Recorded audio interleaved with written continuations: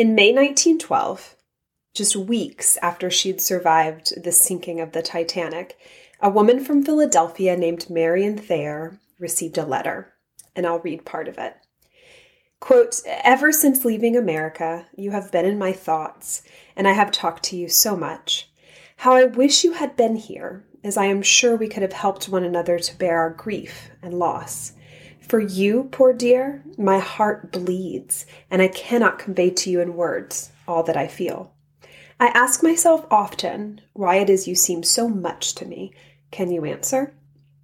But this letter wasn't from her husband, the father of her 4 children. He had died on the ship. It wasn't from a sister or even someone who she'd counted as a close, intimate friend for a significant part of her life. It was from Bruce Ismay, managing director of the White Star Line.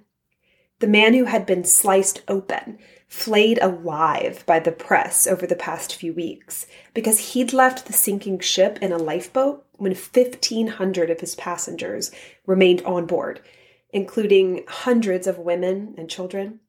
The man whose cold, dead answers in the Senate inquiry had led so many to believe that this was the man.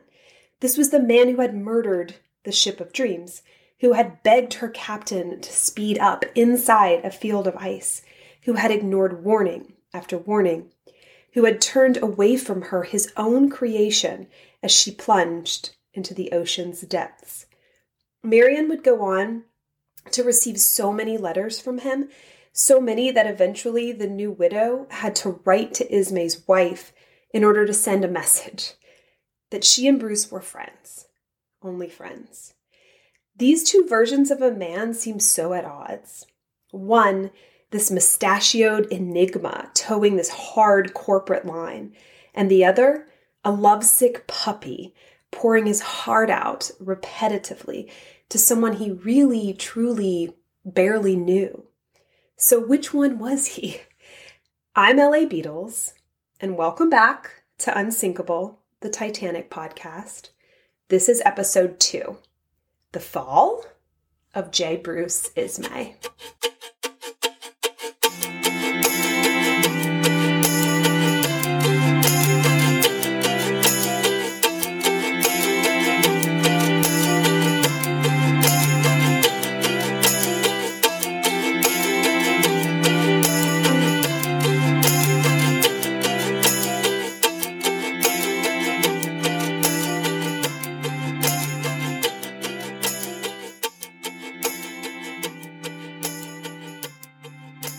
Hey guys, jumping in here at the beginning as an add-on. You might be able to hear the sounds of my kids screaming in the background. I apologize.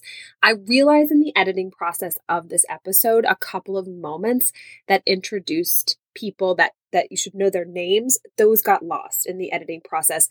So I just want to jump in and tell you about 2 Williams that you'll hear mentioned. One is William Peary, and he was the chairman of Harland and Wolff during the time that the Titanic was built and for a long time, and he's very important. And I introduce him without enough context. So you need to know him, William Peary. And another William Carter, who I mention is on a lifeboat with Bruce Ismay, and I tell a story about him, but I don't mention his first name. So that's what you need to know. Those 2 Williams. Keep it in mind. And thank you so much. All right, here we go. This one is a doozy. And I promise I did edit and polish it down as much as I possibly could. But there are just some things that I couldn't leave out, had to be said. So it is definitely a deep dive. And before I start, I want to mention that even after weeks of research and poring over papers, transcripts of hearings, going through countless books, some of them very old, it was clear to me that one recent work really stood out, and that is How to Survive the Titanic, or The Sinking of J. Bruce Ismay. I love that title. Written by Frances Wilson, and she outlines the life of Ismay so well. I highly recommend the book. I want to give credit where credit is due, and it was a huge source for me for this. So Bruce Ismay's story, Titanic story, it all starts with his father. It has to. Thomas Henry Ismay was born in 1837 in a small town called Maryport on the River Ellen in a tiny cottage, the son of a shipbuilder. The family even lived in a house in the shipyard at one point. At 16, he apprenticed with the Liverpool shipping firm of Emery Tomlinson, where he befriended William Emery. At 18, he went out to sea, and when he returned, he was absolutely on fire, determined to make his living from these ships. At age 23, he became director of his own line of steamships that ran to South America. He married Margaret Bruce, the daughter of a local ship owner. And at age 30, and for only $1,000, he bought the house flag of a then bankrupt White Star Line of Australian clippers. He knew if he was going to make money, he needed to cash in on this flow of immigrants going to the United States. So Emery and Ismay joined up to form a company that would run steamships across the North Atlantic, ships built with Belfast's Harlands and Wolff, with only the best materials and no expenses spared. This was their deal. And thus the Oceanic Steam Navigation Company, better known as White Star Line, was born. Under sail, it had taken around 40 days to make it to America. Steamships by the mid-1800s could reduce that down to a fortnight, which is 2 weeks. I even had to look that up to remind myself. But passengers weren't comfortable on these journeys. But White Star Line's first ship was the Oceanic, and she was one of the big ships to change that. She had room for 2,000, took 7 days to get to New York. That was a very small amount at the time. And she was sleek, she was elegant. And Harland and Wolff had experimented with this new strategy of putting the first class cabins amidships, where there was the least motion that could be felt from the ship. And so these rooms were quieter, they were bigger, they had larger portholes, they mimicked hotels. And keep in mind, the average home still didn't have adequate lighting or sanitation, but the ships did, these did. For the wealthy, the sea basically became a shindig. And Thomas Ismay became famous at this point for never offending a rival, for ruling his company with this firm, steady hand, for creating jobs, for becoming part of Liverpool, the very fabric of his trade. And raised in his father's long shadow was Joseph Bruce Ismay, born December 1862, sandwiched in between two children who had tragically died very young, and then 6 others who came in sets. I mean, for real, 2 sets were literally twins. He was the odd 7th, even in his own home. Bruce grew up near the sea, though, near ships, and he adored them. But at 11 was sent to a prep school in Elstree, on the outskirts of London. He apparently despised it, was unpopular, lonely, hated being away from the ocean, this only place he knew.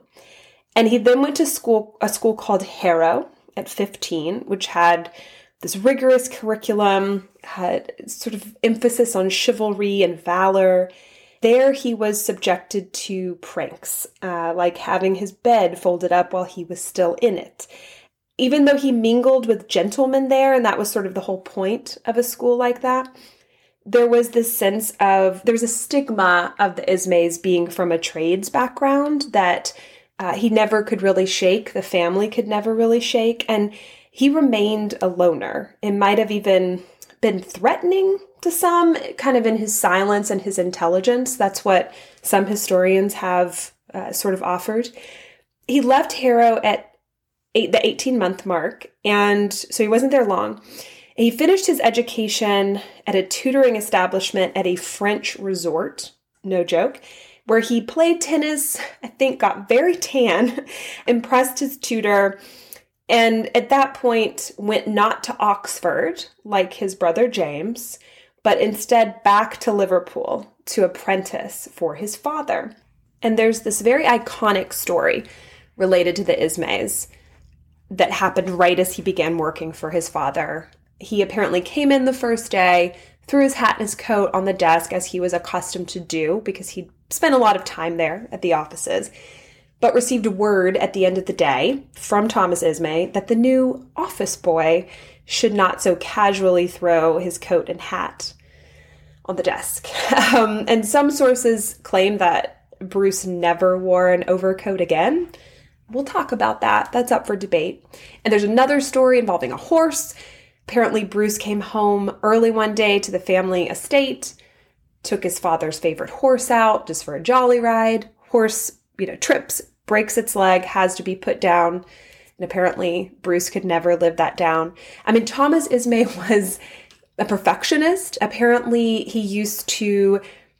The driveway up to the house had to be immaculate. So when he left for work, this is Thomas Ismay, Bruce's dad, he would, if he saw any leaves in the driveway, he would take a stone, put it on the leaf. And so when he got home at the end of the day, if the leaf was still there under the stone, then he knew that no one had cleared the driveway. So that's how closely he was monitoring everybody around him, his staff.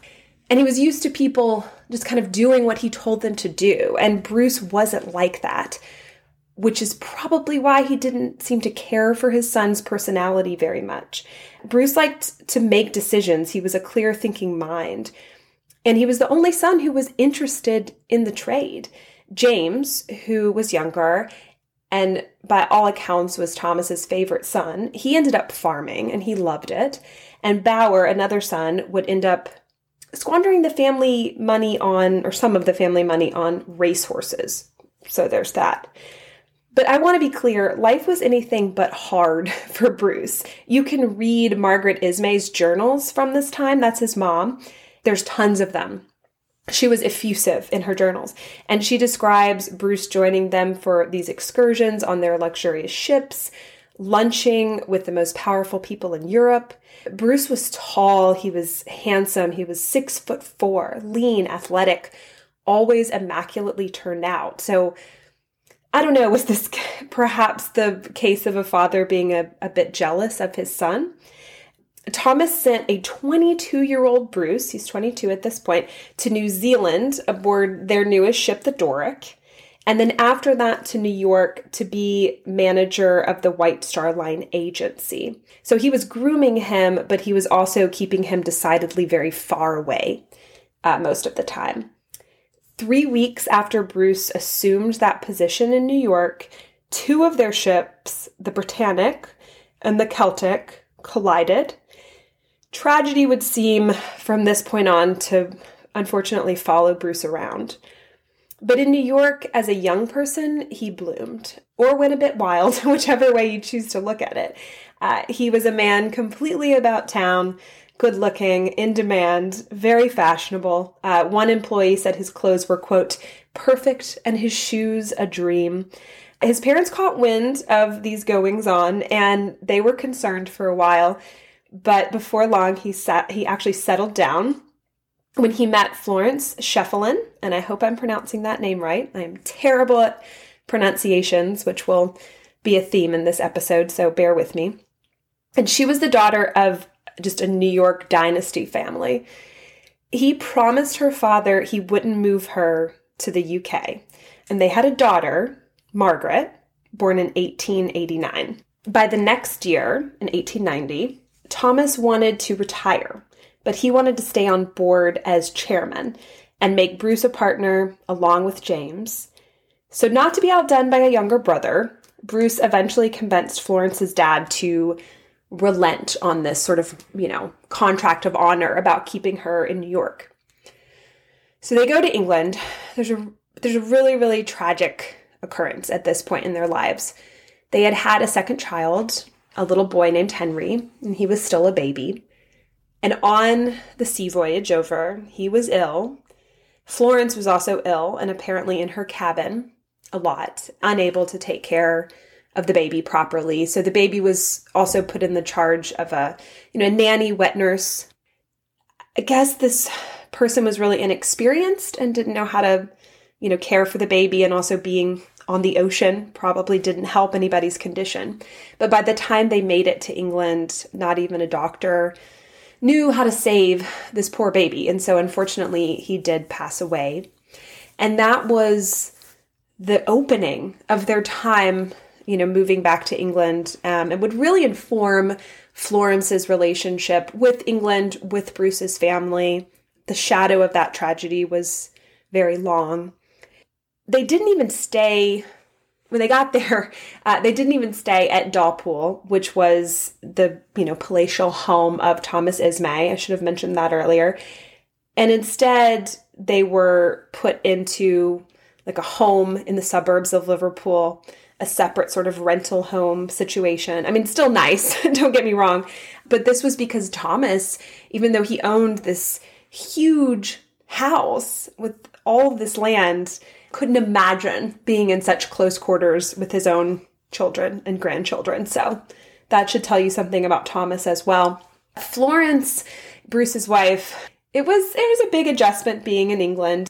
Gareth Russell, who wrote an amazing book on the Titanic called The Ship of Dreams. And Gareth, if you're listening, come on the pod. I'll die of excitement. It would be amazing.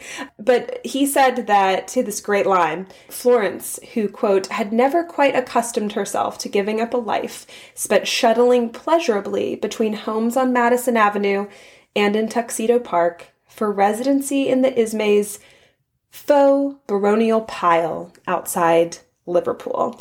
I just love that quote. So Bruce really turned inward at this point.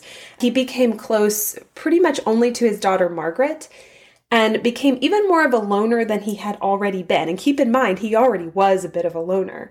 He went to the theater alone, he worked nonstop, and he ate, I am not kidding you, cold turkey for dinner almost every evening of his life. Even when his wife, who was trying to entertain people, become part of the society around her, even though she was uncomfortable in this new place, even when she would host these elaborate dinner parties. There's another horrible story at this point.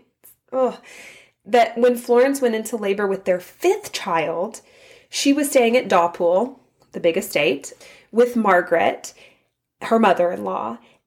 She went into labor, and not wanting to have the bother of the labor and birth under her roof, Margaret sends Florence back to her home in Liverpool by horse and carriage. And during that journey, a baby girl was born, stillborn. Florence at this point, I don't think ever really could forgive the family for all that had happened. That was probably, I would imagine, another punctuated, defining moment in that whole family. So Thomas died in 1899. He was not to see the modern century to come, for better or worse, I guess, but he got to see the launch of his ship, the Oceanic, whose magnificent interior had been his absolute passion over the previous few years. At this point, he was worth $40 million. On the day of his funeral, the city of Liverpool flew its flags at half-mast. But Bruce sold his father's baby pretty fast. In 1901, he was approached by American industrialist J.P. Morgan, a master, of course, at banking and consolidation. I could do a whole episode on him, but I honestly don't know if I will. It's sort of industrial history. I don't know. We'll see. But Morgan was looking to monopolize the North Atlantic trade by bringing the various American and European steamships under one ownership, notably to fix the fares.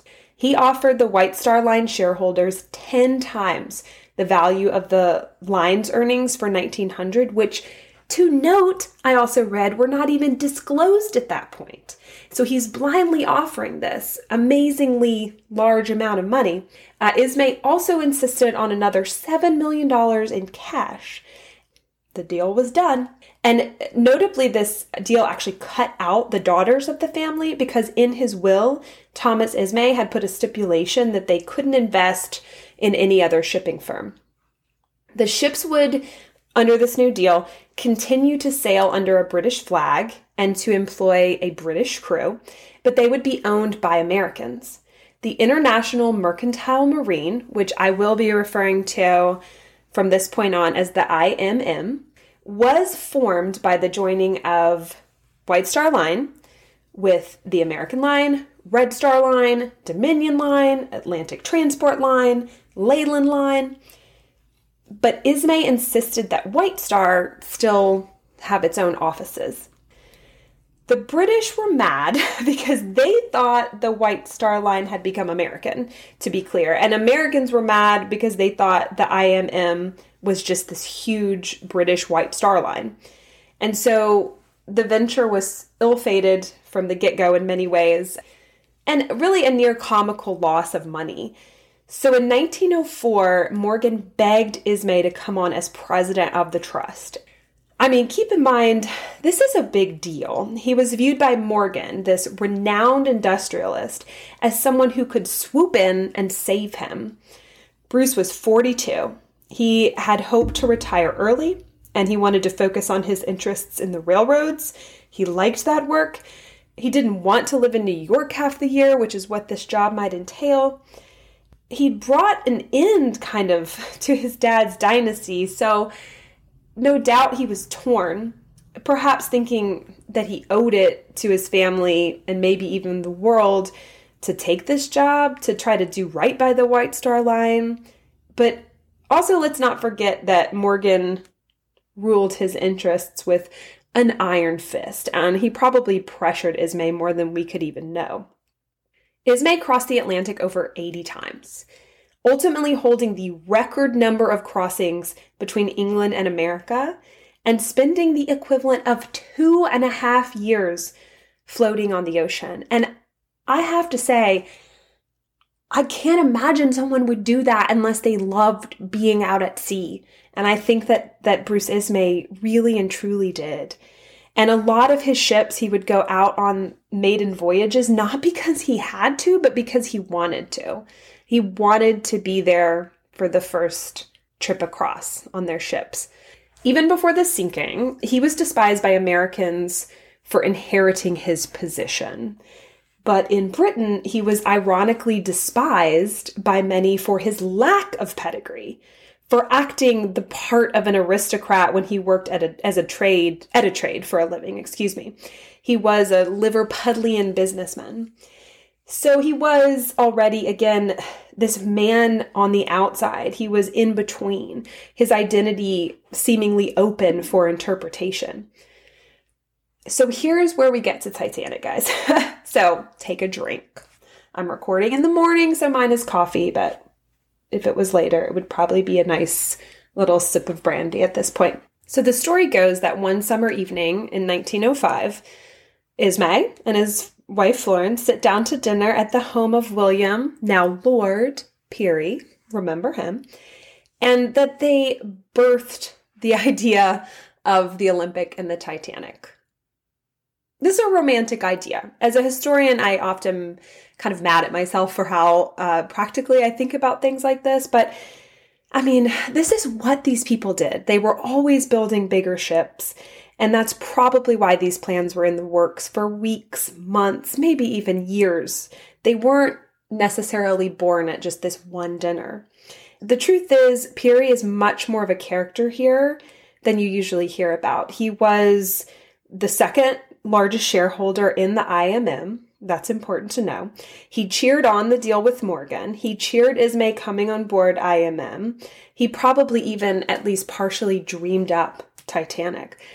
There's this famous photo of Ismay and Peary walking beside the massive hull of Titanic right before its launch on May 31st, 1911. And this is the point where it still has to be fitted inside with all of its interiors. So it's going to be almost another year before it sails. There's a lot of detail that I could go into about the construction of the ship, and I promise I will in future episodes. There's a huge well of stories in Belfast where it was built. I mean, I can't even imagine how many hours of content that could be in itself. But Ismay's most notorious decision as managing director at this time and as president of the IMM is absolutely his relationship to lifeboats. And this is the question of epic proportions, right? This is what people still sit around and debate. Why not enough boats? Why aren't there enough boats on this massive ship? Alexander Carlisle, working for Harland and Wolff, they're the ones that built the ship, in 1909 was reportedly nervous even then about how few boats would be on these huge new ships. And since White Star Line had trusted Harland and Wolff to make decisions, remember they're working on a no fixed cost system. They are letting Harland and Wolff use the best materials, make the best ships that they possibly can, with no expenses spared. And so Carlisle decides that he's going to sort of take matters into his own hands. And he has the Welland Davit Company in Sweden design new davits that would hold up to 64 boats for these massive new ships. They could hold more than one lifeboat in a davit, whereas previously you just have one davit, one lifeboat kind of thing. So he has the company design these. He gave an interview a few days after the sinking. He said all this, everything I just told you. But he never said why it ended up sailing, why the Titanic ended up sailing without those boats. He did insinuate that the idea was rejected because it would force all the other boats in the White Star Line and also in these competing companies to put the same technology on board right away, that might be met with some objection. So that was an issue. Apparently, according to some sources, he never openly told Ismay that he was worried. One of the reasons that these davits were created was to save money, that if the regulations eventually increased industry-wide, because that's the sad thing, this ship did meet regulations on the number of boats. These were outdated numbers that the board used to determine how many lifeboats would be on these passenger ships. The relationship to the number of boats to tonnage of ship, completely outdated. So Titanic was up to regulation. But basically that if the number of lifeboats required ever increased, then this technology would already be on board and Titanic wouldn't have to be re-outfitted with new technology. So it was an economic decision as much as anything, which is important to remember. Titanic historian Walter Lord put it best. I know this sounds confusing, so I'll use a quote from him to do a much better job than I am.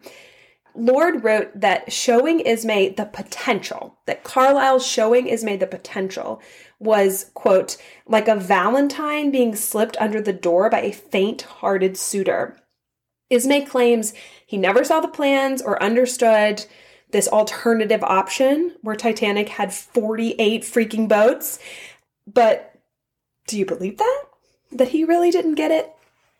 I don't know. I don't know that I do. Behind the scenes by 1912, Ismay was antsy, ready to pass on the reins, but not many people knew that. In March of 1912, his daughter Margaret was married. The reception was held at Ismay's very stylish new home in Mayfair.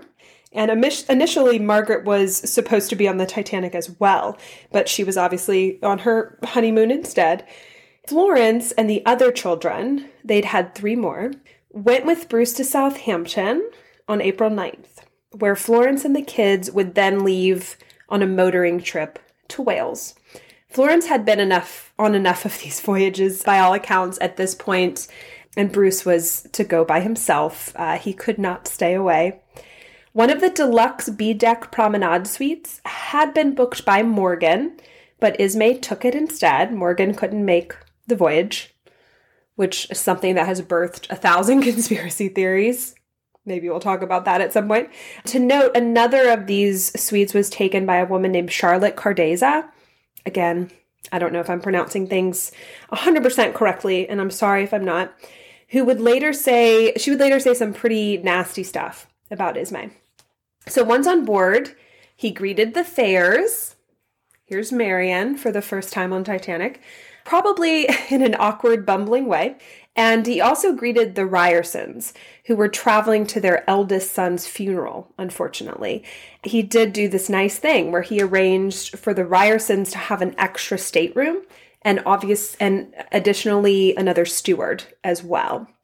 Bruce had been on the maiden voyage of the Olympic, and he ordered painstaking changes to be made to her sister, the Titanic. Even though the ships were nearly identical, he wanted constantly for things to be getting better. This is a theme, right? Just constant improvement, painstaking attention to detail, as we've talked about. He knew these ships backward and forward, down to tiny details. And I want you to keep that in mind as we go over the events about to unfold. He'd ordered, for example, firmer mattresses for the Titanic because the ones on the Olympic were quote unquote too springy. He'd ordered a promenade on B deck enclosed to protect first class passengers from overspray from the ocean. Unlike his father, who was often on the bridge of the ship with the captain, many sources claim that Bruce actually preferred to be alone in his cabin for most of the voyage, particularly during the day, going over reports and things. And that's also something to keep in mind. He did later admit that at the very beginning of the journey, there was a meeting with engineer Joseph Bell in his suite, in Ismay's suite, concerning the speed of the ship and making plans to test its speed in the coming days. Now, to be clear, owners were not romantic creatures. They were men of order, separate. They were pen pushers.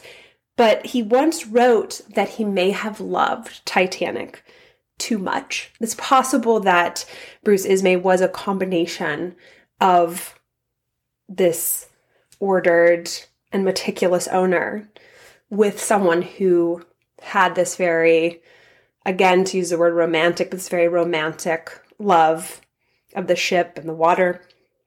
I think those two things could have existed together. But a passenger named Elizabeth Lynes claims that she overheard Ismay with Captain Smith at lunch on Saturday. This would be the day before the sinking. And that Ismay was encouraging the commander to speed up. That he was going on and on about beating speed records, making history by beating speed records. Lynes claims that Smith mostly just nodded during this conversation, kind of just head up and down, that he was acting in deference to Ismay, that was the tone.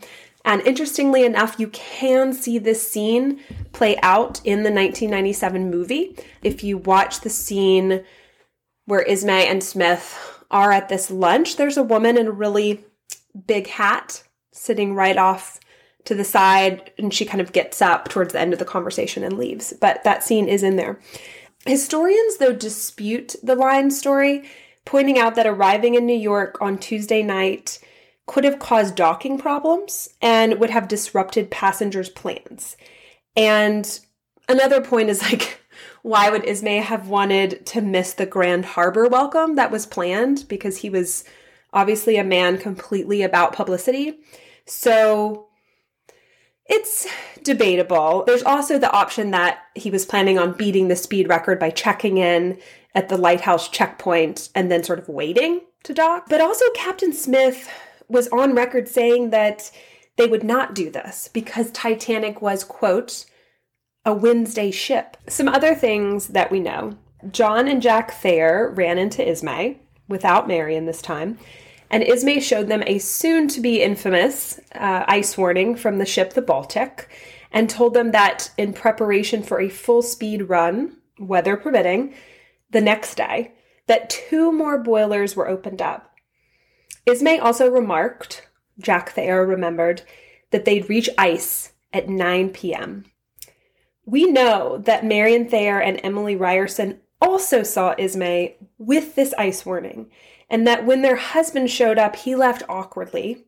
Shocking. And this could be interpreted, obviously, as him flirting with Thayer and being interrupted, as being bumbling. Perhaps also the awkwardness in conversation with Ryerson because she was deep in grief at the time. Perhaps he was even waving the warning around to show off Marconigrams as this new technology, like a new toy. Either way, we know they met. Ismay remembers seeing Marion then, and we know he had the warning in his pocket. We know that Smith asked for that message back in the smoking room around 7 that night. We also knew that Smith was fully aware that ice lay ahead. There had been multiple ice warnings. We'll cover that. The timeline of ice warnings is its own, its own creature. It's like a living, breathing animal, and I'm going to have to be careful with how I present that. It's a lot, and there's a lot to debate. So for this reason, Smith had delayed the turning of the corner, which is this point at which the ship changed course to steam due west for the Nantucket Lightship. So he had changed that from 5 to 5:50. So Smith is there making changes based on this ice. So this set the Titanic on a course 10 miles south of the normal shipping route. We also know, and this is not spoken about enough, Captain Smith had gone 43 years without incident, but in the period of the prior 8 months, he had 2 accidents. One was the Olympic's collision with the ship Hawk. Another was driving Olympic over a submerged wreck and losing a propeller blade. And also one near miss, which is that the Titanic, on her way out of Southampton, almost collided with the ship, the New York. So the White Star Line was without a doubt giving him special leeway at this point. Most captains would have been let go after incidences such as this. So is it possible that Smith had some sort of cognitive issues going on? Or was he just too relaxed on these big ships because he thought they were sort of taking care of themselves? I mean, I honestly think either one is possible. So when the ship hit the iceberg, Ismay recounts being awoken by the impact. He, quote unquote, presumed that he was, at least, according to testimony. He put on an overcoat over his pajamas. We know what a big deal it was for him to put on an overcoat. So there you go. Heading to the bridge, where he became aware of the extent of the damage. And I have to say, people seem to be really invested in what Ismay was wearing at this point. In books with very little mention of clothing otherwise, there are always these long notes about what he was wearing.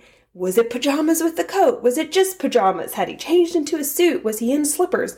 There's this silent war going on between Titanic historians about what he was wearing. They're screaming at one another in the world's most passive-aggressive game, and I'm guessing it has to do with laying claim about where he was and when, how he got to the bridge, what role he played in starting engines up a second time, who he interacted with, what he overheard. Survivor Archibald Gracie, a first-class passenger who would, to note, write an account of the sinking right after it, made a point to say he spotted Ismay at this juncture and that he looked like he was wearing a suit at this point, and Gracie thought he was preoccupied but not alarmed. Ismay later couldn't recall if he'd gone to the bridge. He couldn't recall which officers he'd talked to. And if we are to believe Ismay, he at that point knew very little of the geography and inner workings of the ship, of the crew areas, the ship that was the crown jewel in his company's cap, the ship he'd ordered special mattresses for. Keep that in mind. From here, it seems pretty accepted that Ismay went hurriedly to the lifeboats. These 14 regular-sized lifeboats, 4 collapsibles, and 2 emergency boats. That could have been 48, but they're not. They're 20 total. And very nearly, he became hysterical as he herded people onto them, women and children. 2 officers, Pittman and Lowe, would later recall Ismay running around hysterical, demanding that lifeboats be lowered faster. They both claim that they didn't realize who he was when they encountered him in this situation. Lowe even told him to go to hell at one point. And that is documented. But the moment that would make Ismay the unofficial scapegoat for an entire tragedy, this moment when he himself gets into a lifeboat, collapsible sea, we don't know much for sure. Even then, Ismay eventually changed his story a lot. Harry Sr., a fireman, said he saw Ismay get into the first boat lowered, but this isn't correct. Charlotte Cardeza, remember she had another one of the millionaire suites next to Ismay, she claims he was the first one to climb into the first boat. Again, definitely not true. She obviously had some sort of chip on her shoulder. A first-class steward remembers him standing in the boat to help women and children on, and that's an important distinction because Ismay would mostly claim that he had been still on the ship, kind of pushing women and children on, and that he didn't get on the lifeboat until it was basically being lowered away. 16-year-old Georgette McGill remembers him being ordered into the last boat by Captain Smith himself. August Weckman, again, I hope I'm pronouncing this name right, a barber, swore that Ismay was thrown in by Officer Wild, who did not live to tell that tale. So we don't know from his perspective, obviously. And Weichman was, keep in mind, Ismay's personal barber and had been given a shop on every single White Star liner. George Rowe, he was the seaman in charge of Collapsible Sea. He said Ismay got in before, not after, the lowering started. But 40 years later, when he was speaking with Walter Lord, he didn't recall seeing Ismay until they hit the water. And the state of things seems up for debate as well. An Irish immigrant, Margaret Devaney, she was 19, remembers being caught in a crowd and literally pushed in. There's a Lebanese passenger whose husband also got in, and she saw others from Lebanon being shot at. She said they were so terrified for her husband that they covered him in clothes at the bottom of the boat. There's another 18-year-old who said she was pushed through crowds to get to sea. A woman named Emily Goldsmith said that sea was surrounded by a line of crewmen linking arms to keep men out. Many reported gunfire at this boat.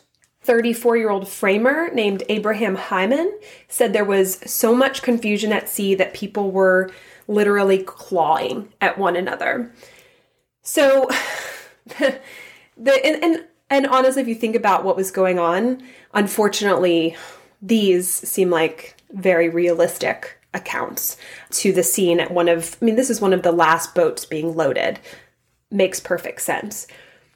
Also in Collapsible Sea was an American polo-playing millionaire whose car you might be familiar with, a brand new Renault motor car stored in the hold of the ship. I won't say anything else for now. Carter maintained he and Ismay were asked in by an officer and that his wife and children were already off on the ship, that Carter's wife and children were already off on the ship. To note, Lucille Carter's boat didn't leave until 15 minutes later. She filed for divorce 2 years later. Wonder why. Gracie claims that there was no chaos at sea and that he saw Ismay and Carter just get in. So my question is, why didn't Gracie just get in? Gracie's memoirs also famously recalled that Ismay had hurried stewardess Violet Jessup, who will be an episode, I promise. She's an amazing figure in this story. That Ismay had hurried her into a lifeboat, even though she said she was, quote, only a stewardess. And Ismay replied, "Never mind, you are a woman, take your place." But in her actual account, she recalls being put into a boat by someone named Mason and handed a baby. No mention of Ismay. Ismay would insist until his dying day that there were no women and children left around when he got into that boat. And also that, seriously, there was no one else around when he got into that boat. The 1958 film, A Night to Remember, has an interpretation of how this could all be true. In it, Ismay is shuttling people into the boat. It's frantic, it's crowded, there's chaos. The officers then yell that that boat is full. These people need to move on, find another boat, basically. But Ismay sticks around. And he sort of looks sheepishly and then calls for anybody else for the boat. He knows what he's doing in this interpretation, that the people have left. He's saying the right words. He is, for appearance's sake, calling for women and children. And then he gets in the boat and Officer Murdoch sees him and they share this look. Ismay obviously looking ashamed. Murdoch, this look of recognition, and he lets it go. He lets Ismay go. And in the 97 movie, it's similar, except that in the 97 film, there actually aren't people around. Ismay has been helping to load a boat. They haven't been able to find enough bodies to fill it. And when he calls, "Is there anyone else?" it does really seem like that specific boat needs bodies to save. So it's two interpretations, but both have that shared look between Ismay and Murdoch, where the officer is, he sees who just got on a lifeboat and he sort of casts his eyes away. It's a very powerful moment in both movies. If I haven't said it enough, I recommend watching both. So to quote Wilson, remember who wrote the great book about Ismay from a few years back, quote, "At 49, Ismay was the oldest person there in that boat and the oldest man by 10 years. 6'4" with a waxed mustache and the handsome face of a matinee idol. He sat amongst Lebanese, Chinese, and Swedish passengers in his pajamas, coat, and slippers, and spoke to no one." So there's an image. She's also got him still in his pajamas and in an overcoat, just to note. And so here is the image we have of Ismay in a boat, rowing away from the sinking of the ship that was the culmination of his own professional efforts, of his dad's life's work. To Americans, this aristocrat in fancy slippers, a total coward. To the British, this tradesman who impersonated a gentleman. And now look at what had happened. Here he was, right in the middle again. At 7:30 that morning, Captain Haddock of the Olympic, Titanic's sister ship, received a Marconigram from Captain Rostron of the Carpathia, that's of course the ship that rescued Titanic, that Ismay was on board but under an opiate in the doctor's cabin. Honestly, we have no idea what really happened when Ismay boarded the Carpathia. That absolute truth is lost to time. One of the officers said that he came on board and that he declared, "I'm Ismay! Get me something to eat." Mrs. Lucien P. Smith, elite women were referenced only according to their husbands' names, grown, claims he stepped on board demanding a stateroom. Second Officer Charles Lightoller, who was the most senior officer to survive from Titanic, later claimed that Ismay was utterly distraught on board Carpathia about the women who drowned, that he was wailing that he wanted to take their place. But at the U.S. inquiry, Ismay was asked what percentage of women and children were saved, and he had no freaking idea. He hadn't even asked. Make of that what you will. Jack Thayer, Marion's 17-year-old son, who had survived by balancing on a collapsible alongside Lightoller, claims that Ismay was still in those infamous pajamas, and that his hair, once black, had turned almost completely snow white on board the Carpathia. We do know from his statement a few days later that Ismay had already, whether rightly so or not, decided he'd done nothing wrong. Quote, "As I lay in my stateroom on board the Carpathia, I went over every detail of the affair. There was nothing that I did that I am sorry for. I can truthfully say that my conscience is clear." There are some bald facts that deserve mentioning here, and many of them contributed to Ismay's being blamed for so much of the disaster. Only a single telegram from Ismay from Carpathia to the IMM, those would have been received by Philip Franklin, who was the American vice president. Only a single one of those mentions the actual sinking at all. Quote, "Deeply regret advise you, Titanic sank this morning after collision with an iceberg, resulting in serious loss of life. Further particulars later." It was signed Yamsey, Ismay's secret Marconigram moniker. It's just his name backwards, by the way. Captain Rostron apparently made Ismay do this. He later said Ismay was mentally ill at this time, and the message got lost in a pile and wasn't even sent right away. Plus, more particulars were never sent. His telegrams, Ismay's telegrams from the Carpathia, communicated only two main things: that he wanted the ship, the Cedric, to be held for him and his officers so they could get back to England right away, and that he needed new clothes. So again, this man is probably in those pajamas. He informs Franklin the VP of IMM, that George Widener had not lived. Widener was the son of a director of IMM. And he also asked that his wife Florence be informed he'd be coming home on the Cedric. But seriously, guys, no further details. Nothing else provided at this point. Franklin replies, quote, "A concise Marconigram of actual accident greatly needed for the enlightenment of the public." That never came. No news, no accurate lists of survivors came until the Carpathia arrived at 9 p.m. on April 18th. It was assumed on shore that Ismay had put some sort of embargo on information. We have no idea if that's actually true. And Captain Rostron had also said that he made an effort to keep info from the press until he could get passengers home to their loved ones. So it bears mentioning that we actually have no proof that on the Carpathia, Ismay even looked for his friends. Dr. O'Loughlin, who he dined with just hours before, or Charles Hayes, who was traveling as his guest, or Richard Fry, his valet, or George Dodd, his former butler, who had been working now in the first class, or Arthur Hayter, his steward, or William Harrison, his secretary. We do have some sources telling us that he warned Marion Thayer during the sinking about how little time the Titanic had left. There you go.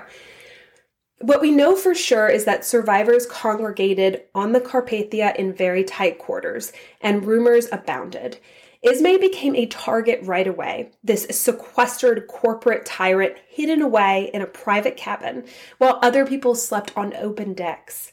Even Maggie Brown, who expressed sympathy for other men who had lived, was revolted by him, referring to his cabin as the, quote, quarters of the secluded plutocrat. And Emily Ryerson let it be known that she and Marion had run into Ismay around 5 that Sunday afternoon, and that he'd shown off the Marconigram, and admitted that they were, quote, in among the icebergs. That's according to Ryerson. And that he said something about firing up the boilers. Also, that Ismay had mentioned something about a ship that needed tow, but he had scoffed at the idea of the Titanic towing a smaller ship.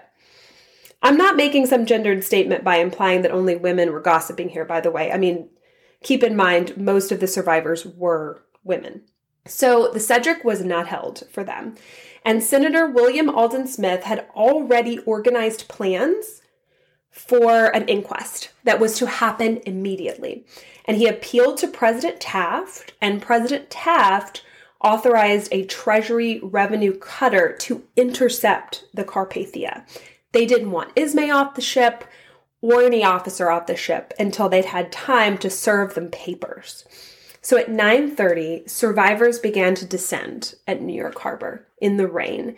70 women were widows. First off were first class, then third class, including 6 orphaned babies carried out in the arms of crew. Through a loudspeaker, Captain Rostron announced that anyone who tried to come on board, like press, for example, would be shot down. Franklin, and remember he's the VP of the IMM, he goes in with Senator Smith. Franklin rushes in first, delivers to Ismay his clothes, a Scotch cap, some new shoes, and eventually Smith pushes his way in as well. Franklin tries to tell him that Ismay's too ill, but Smith doesn't buy that. The 3 of them come off at 11 p.m. flanked by journalists. And Ismay was battered right away. And I will say, he was not given a moment to breathe. The survivor of a shipwreck, not given a moment to breathe by the press. He said he didn't know the number of the boat he came off of and insisted that Titanic had not been going too fast.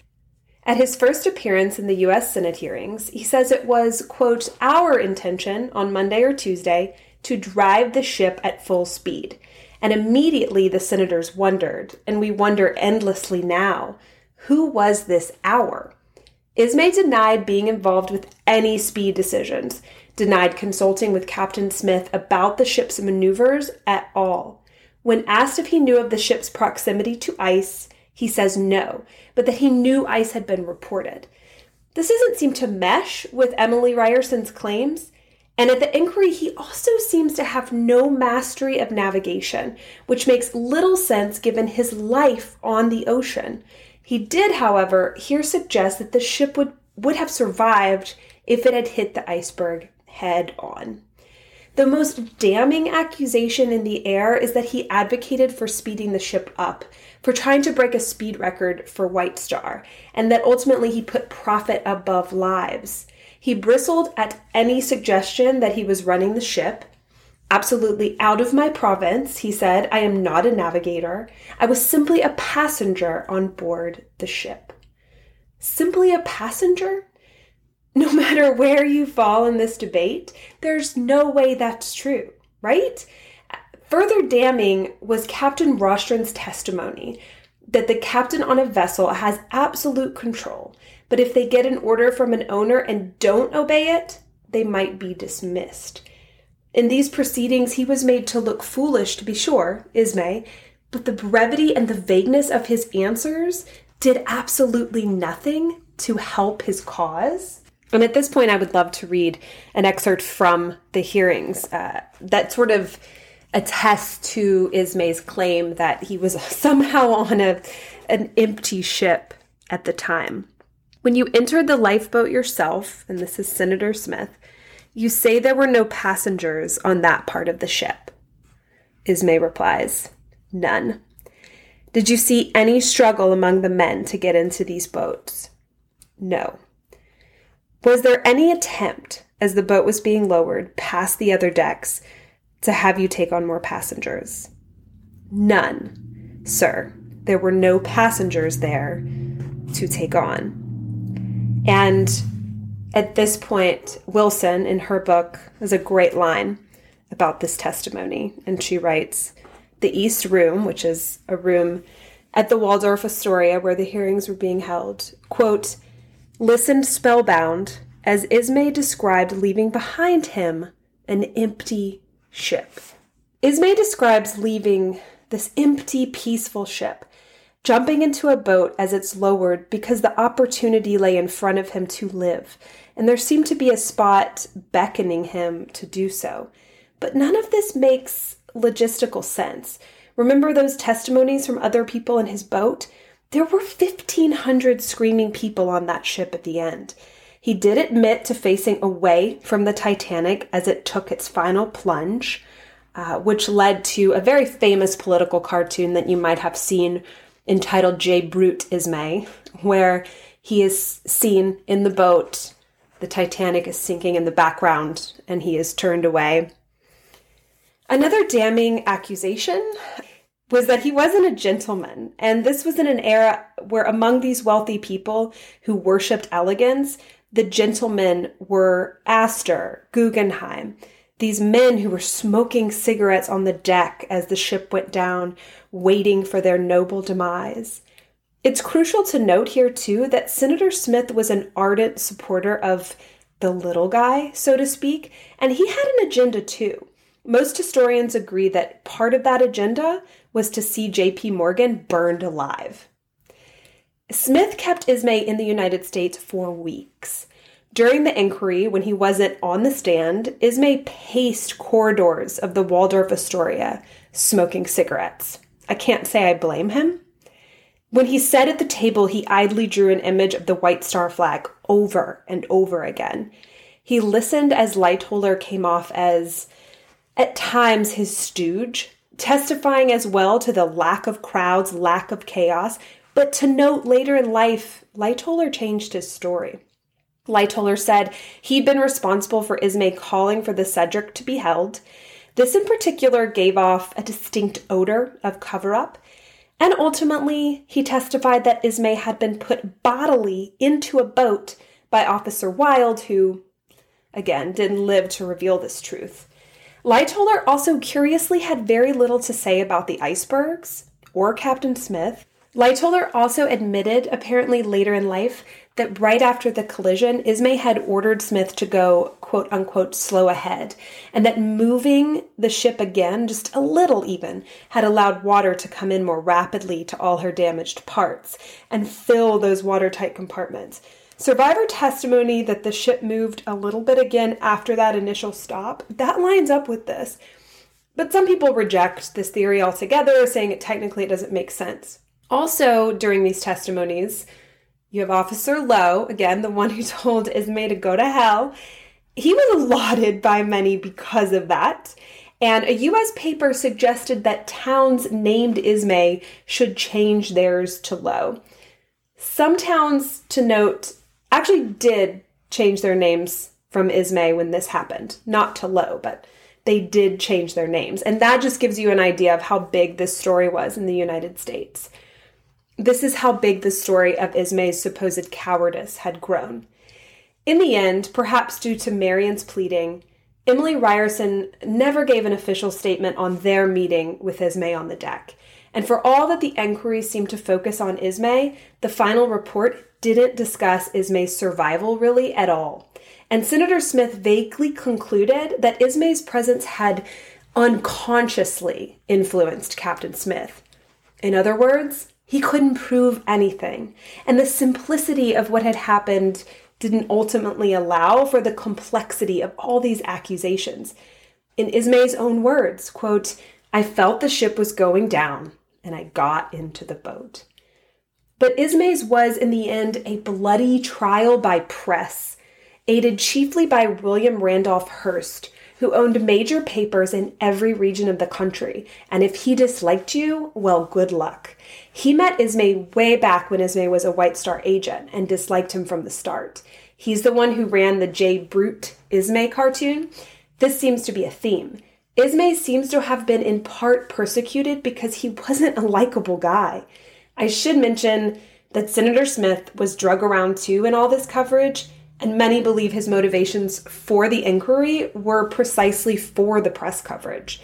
Ismay's message to the press, quote, "What kind of man do you think I am? And tell me how I was different from any other passengers." Again, to me, that's unbelievable. But the thing is, the press relied on information from passengers, the ones that hadn't been called to the inquiry, women, third-class passengers. And those people weren't buying this idea that he had just been like one of them. And honestly, this is the argument of his I buy the least.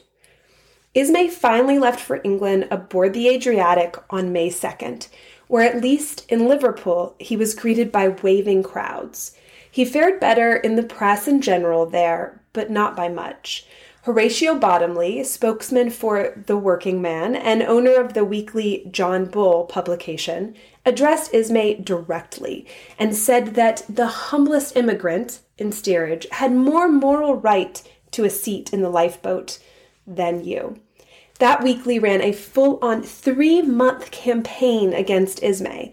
At the subsequent British inquiry, when asked, "Has it occurred to you that except perhaps apart from the captain, you, as the responsible managing director, deciding the number of boats, owed your life to every other person on that ship?"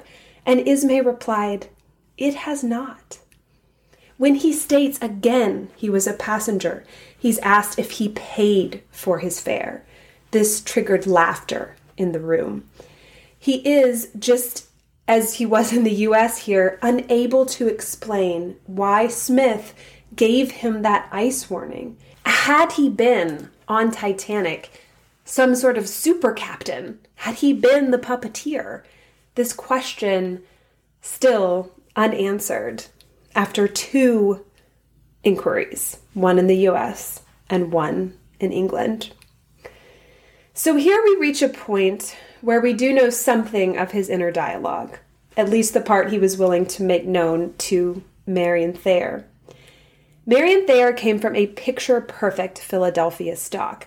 Think Rose in the movie Titanic if she'd had less modern sensibility and wanted to buy into that first-class lifestyle more.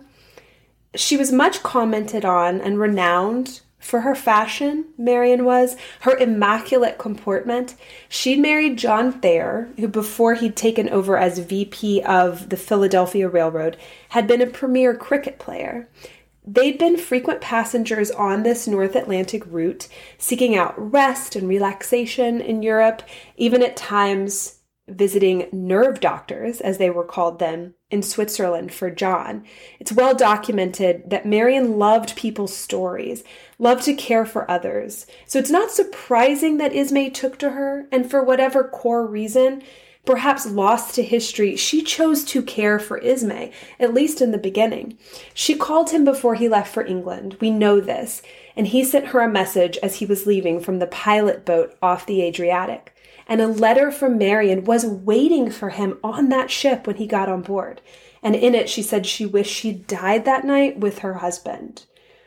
We don't know Marian's full motivations. She would eventually, in one letter, ask for Bruce's help in giving special attention to the insurance claim on her husband, John. When Ismay refused that, it seemed to start the crack and the eventual complete break of their relationship, of these letters back and forth. Could this have been part of her motivation all along? Perhaps. For Bruce, though, his motivations seem very clear. Beneath the surface, beneath the veneer of going back to work, returning home, of these cold answers at these inquiries, he was suffering from major post-traumatic stress disorder. Apparently, his nightmares would wake up the entire house and all of his family. He was blackballed from clubs that he belonged to. He went to visit friends and was turned away from them. His wife, Florence, forbade the word Titanic to be used in their household. Marian Thayer was a person he could give more of his sorrow to than those in his own family. And why that was, I've seen a lot of speculation. But I personally shy away from making any sort of statement about his marriage. I just don't think enough is known. But indeed, some of his letters read like this, and this is to Marian. Quote, "My wife has gone to church and I am sitting writing to you by an open window, looking over the garden. Oh, how I wish you were here." And in them, he is desperate to talk of Titanic. Here, his wife has forbidden the word being spoken in their home, but he's desperate in these letters to speak of it. Is it possible that this man, the scapegoat for the loss of 1,500 lives, never got a chance to say what he really wanted to in public? On the other hand, it's possible he was just more effusive with Marian, but repeated the things he'd said in the inquiry, just in slightly different language. To Marian, he insisted his presence on that ship was no different than hers. Should she feel guilty for living? Then neither should he. He's so confounding. In another letter, he reports being depressed, having lost all desire to live, that the sea was dead to him now, a life's work down the drain. Do these sound like the statements of a man who is at peace with his actions, like he claimed? The thing is, maybe so. Maybe he had been full of the truth and perhaps just punished for telling it. Or perhaps he danced around admitting more realities to Marian. His letters are repetitive, sad, but they never actually dig that much deeper. He sends her an engraved silver frame with the date the Titanic went down. What do we make of that? Eventually, Marian's correspondence wanes, and at one point she begins writing more to Florence Ismay, Bruce's wife, no doubt to make it clear to Bruce that her interests are platonic. She comes back to Europe, but she never sees him again. It is worth noting that of the 3 women who defended Bruce, 2 first-class women and a stewardess who says he put her in a boat, 2 were romantically related in some vague way. Thayer, and then also Edith Rosenbaum Russell, who later claimed to have an affair with him. Interestingly enough, the big biography of the Ismay family, written by a man named Wilton Oldham, doesn't mention Marian Thayer at all. A good reminder that really you can write any kind of history about someone that you want to. Now, the Rosenbaum Russell accusation, her suggestion that they had an affair, that one I tend to doubt. Ismay was hidden away at this point, spending time in Scotland and Ireland. He briefly felt the desire to delay his retirement, but the company he'd headed, the company his own father had birthed, essentially pushed him out at this point, made it known that his resignation would not be just anticipated, but very much expected.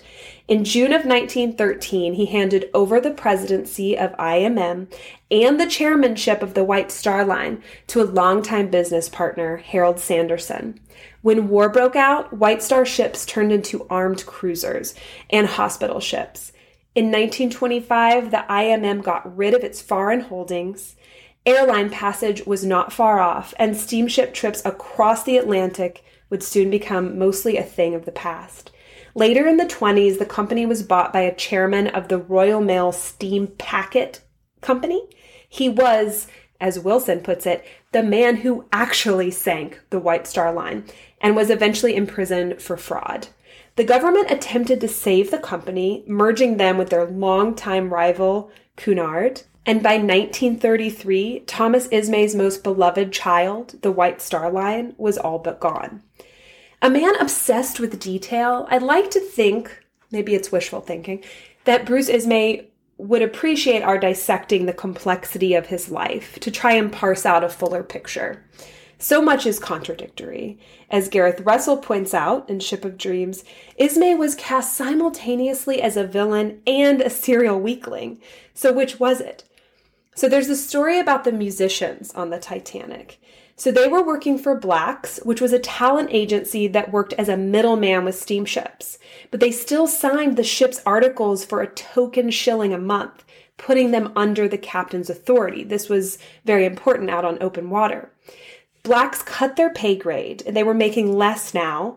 The union protested, went to Ismay, and Ismay said the musicians could just be passengers. And when passengers go through immigration, they have to prove they have $50, which is a lot of money at that time. So this is insane. The musicians on Titanic were listed as second class, but still had cramped quarters on E deck, next to the potato washer, with no perks of being a passenger. I would just like to interject and say that I very much question Bruce Ismay's definition of the word passenger. So when families asked for compensation after they were turned away because these men had not been crew. So after the sinking, their families were not compensated properly. So there's stories like that. But then there are stories like him caring for the Ryerson family, or that he started a pension for widows of the disaster right after it. He gave money away all his life to charitable organizations, supported people who fought in the war in World War I. In the inquiries and in letters to Marion, Bruce very much presents himself as a man of no action, of being inconspicuous, of not knowing. But his whole life had been the opposite. His dad had loathed him, after all, for his quick thinking. He was a man always on the move. He did things. For better or worse, he made decisions. The images we have in our mind of him pushing Captain Smith in the 97 movie, again in the Tony Award-winning musical called Titanic, he is this mustachioed villain. These images are influenced by the press coverage, of course, and by that first draft of history from the hearings, but they did come from a place of believability. People who knew Ismay, they wouldn't have been surprised by his having pressured someone into something as a corporate giant. And let's not forget, he is a corporate giant at this point who wants his company to look good. This is all, unfortunately, believable. If White Star had proven to be negligible in the sinking, everybody's job would have been lost.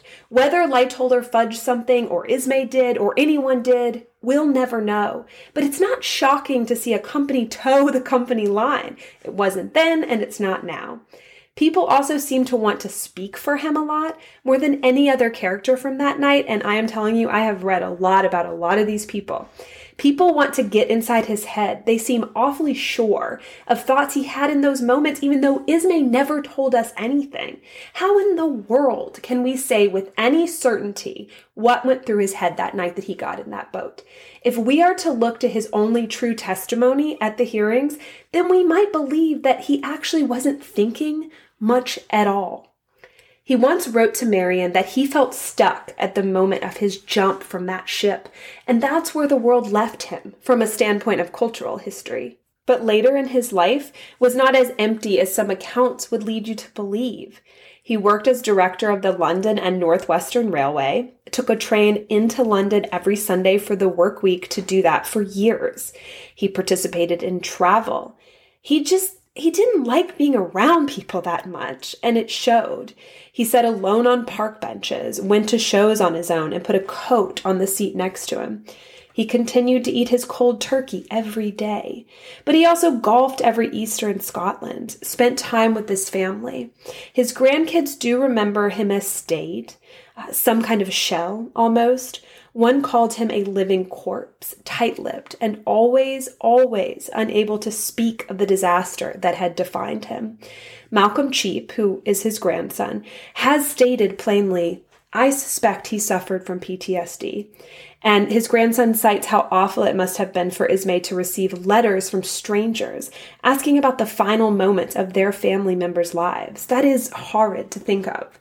Malcolm says that he's in possession of documents and letters that show a whole nother side of Ismay, including a thank you note from the husband of a stewardess who wanted to thank Ismay for saving his wife's life. But, he says, a culture of silence prevailed through his family for generations, and they believe he had no role in the running of the ship. They believe his testimony. They believe he was just a passenger, a conspicuous one. Bruce and Florence bought a swath of land in County Galway in a Gaelic-speaking part of Connemara. I hope I pronounced that right. If you are in Ireland, I adore your country. Please correct me if I'm wrong. Bruce called it by its anglicized name, though, Costello. And here in the landscape of bogs, boulders, on a limestone terrain where the river Cashla cut through some of his acreage, and he fished. He loved to fish. Bruce began this life we have always heard was of a recluse.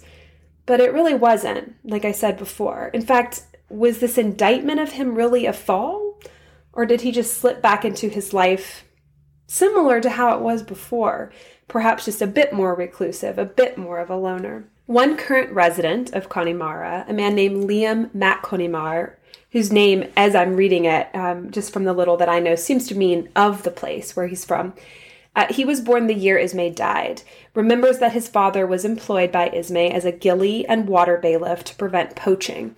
He says that Ismay was a big employer of the region and that everyone knew him. He had a nickname that I am not going to try to pronounce in Gaelic, but the translation was to a pun that means push me down. And they used to use it in terms of push me down to the lifeboat. So here he is, once again, in a place where he's seen as two things. He's seen as this benefactor to this rural place, but also is made fun of. Florence Ismay used to visit the schools with boxes of sweets. This same man, Liam, offered, quote, "I've often thought about why he chose to live here, by the sea. Did it remind him of what had happened?" What a way to think about it. This man who loved the sea, loved being on it. Titanic had taken that from him, but he had to stay close to the water.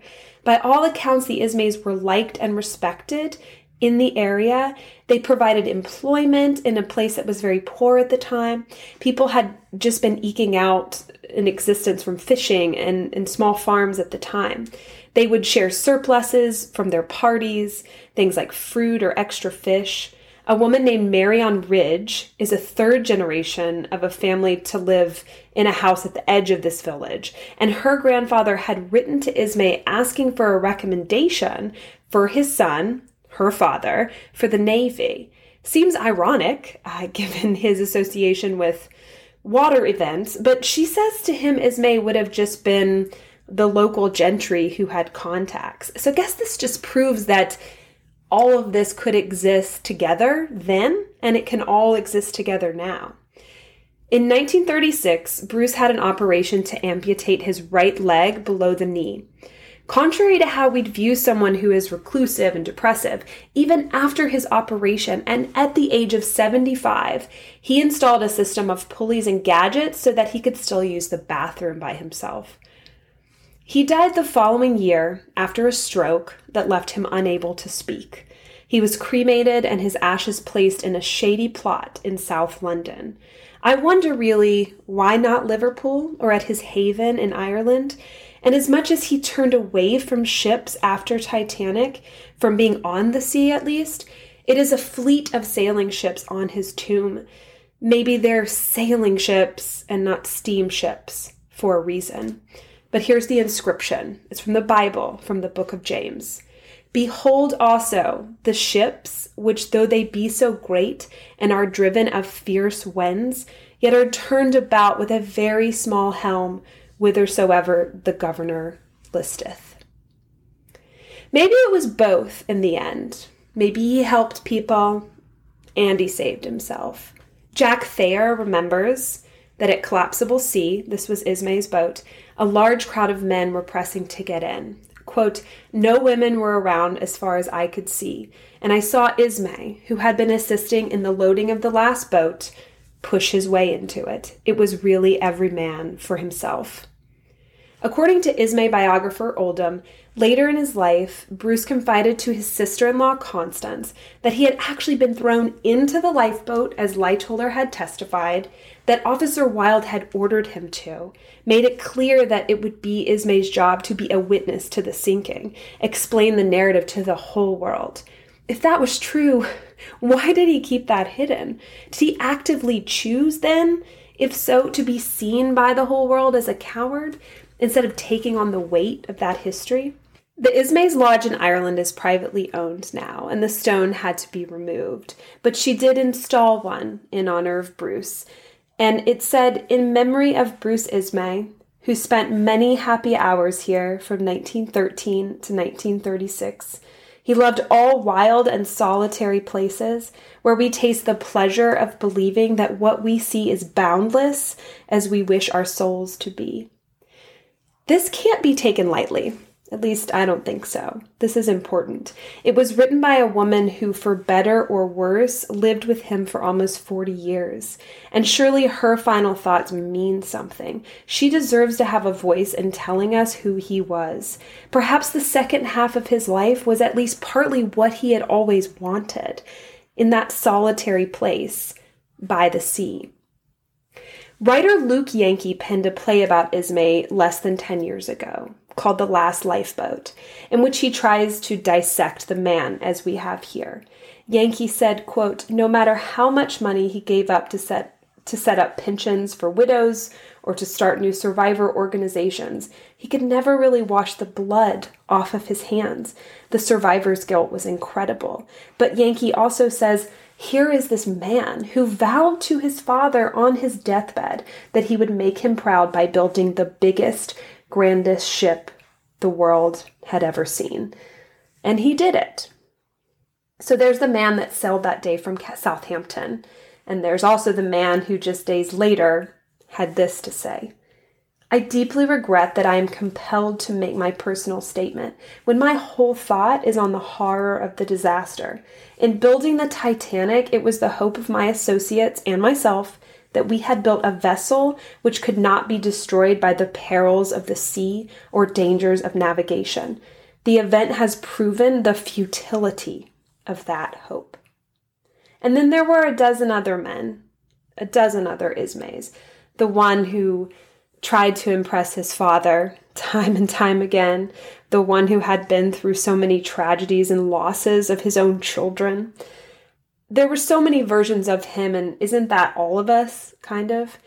And isn't that why his story is so triggering, for lack of a better term?